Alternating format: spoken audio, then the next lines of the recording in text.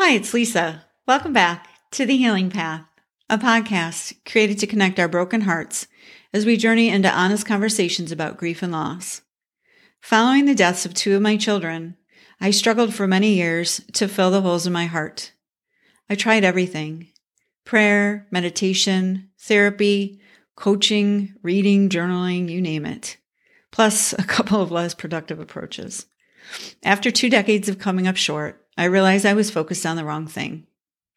Instead of trying to fill those holes, I've learned that building a life around them is a much more worthy goal. A major part of this approach is talking openly about what my grief is like, instead of keeping it to myself.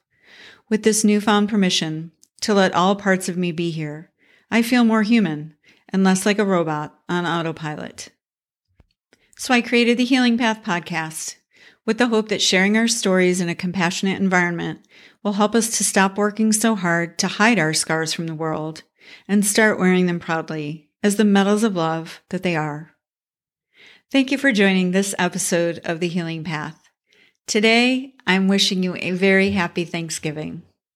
Since I was a kid, my favorite holiday and time of year has been Thanksgiving.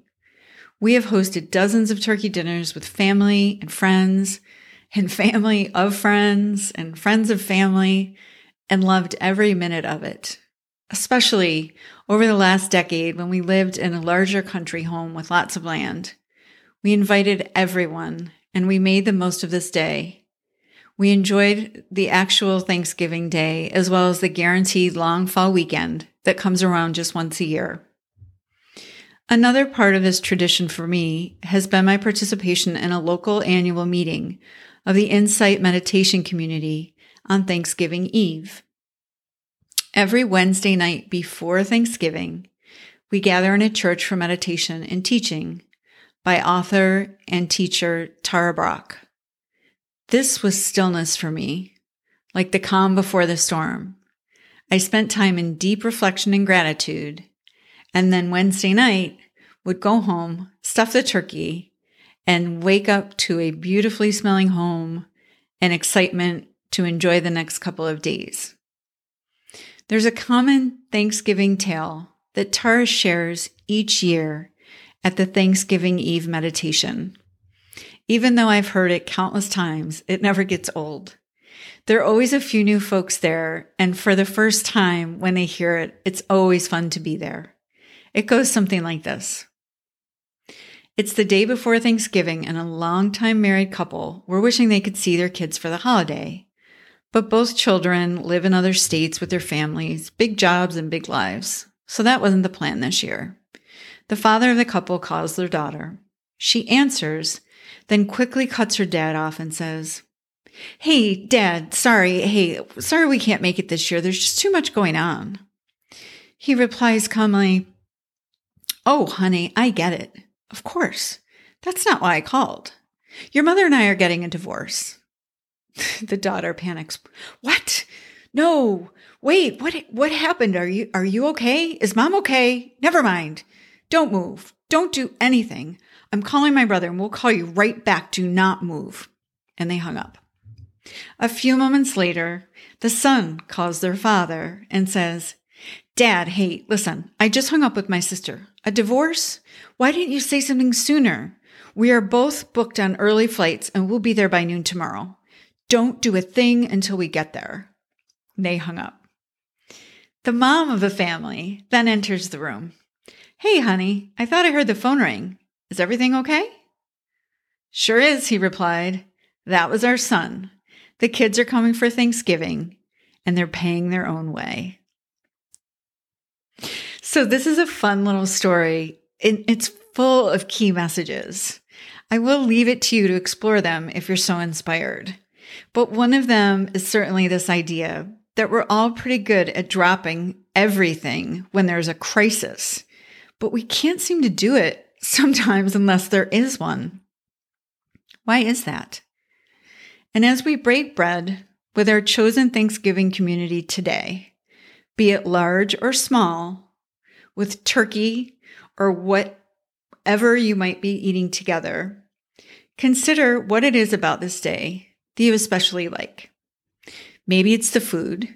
Maybe the tradition, or perhaps just having the day off is enough to make it something to look forward to. Thanksgiving Day for me is about gratitude.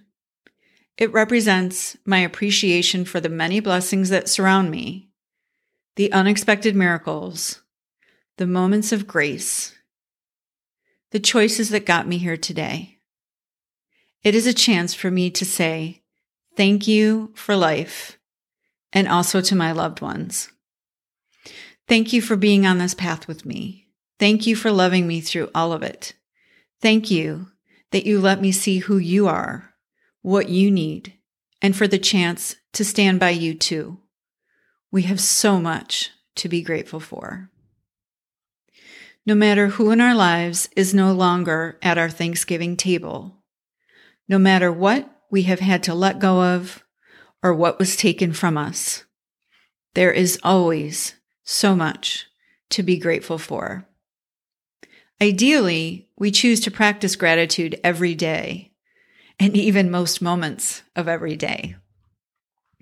But that is not easy when we feel alone, overlooked, ignored, inept, or grief-stricken.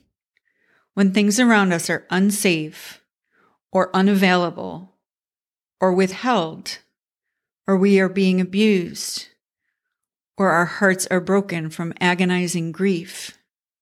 Gratitude may seem like the last thing on our minds, and it's okay to feel resentful instead of grateful. But if there's a chance that today, on November 25th, 2021, Thanksgiving Day, is the only day of the year that you can access your gratitude over even one seemingly small thing, like you're having the ears to hear this podcast episode, please do it. Do it and take notice of how you feel when you do. You may just decide to make thank you a lifestyle. I'm wishing everyone a safe and healthy Thanksgiving. If you're feeling especially grateful, please consider making a small food or monetary donation to the local food bank or charity in your community this week. Help feed those who do not have family, friends, family of friends, and friends of family to spend their day with. Give them something to be grateful for, too. Thanks again for joining me on Thanksgiving. Until next time, stay present, stay grateful, and stay healing. And as always, thanks for listening.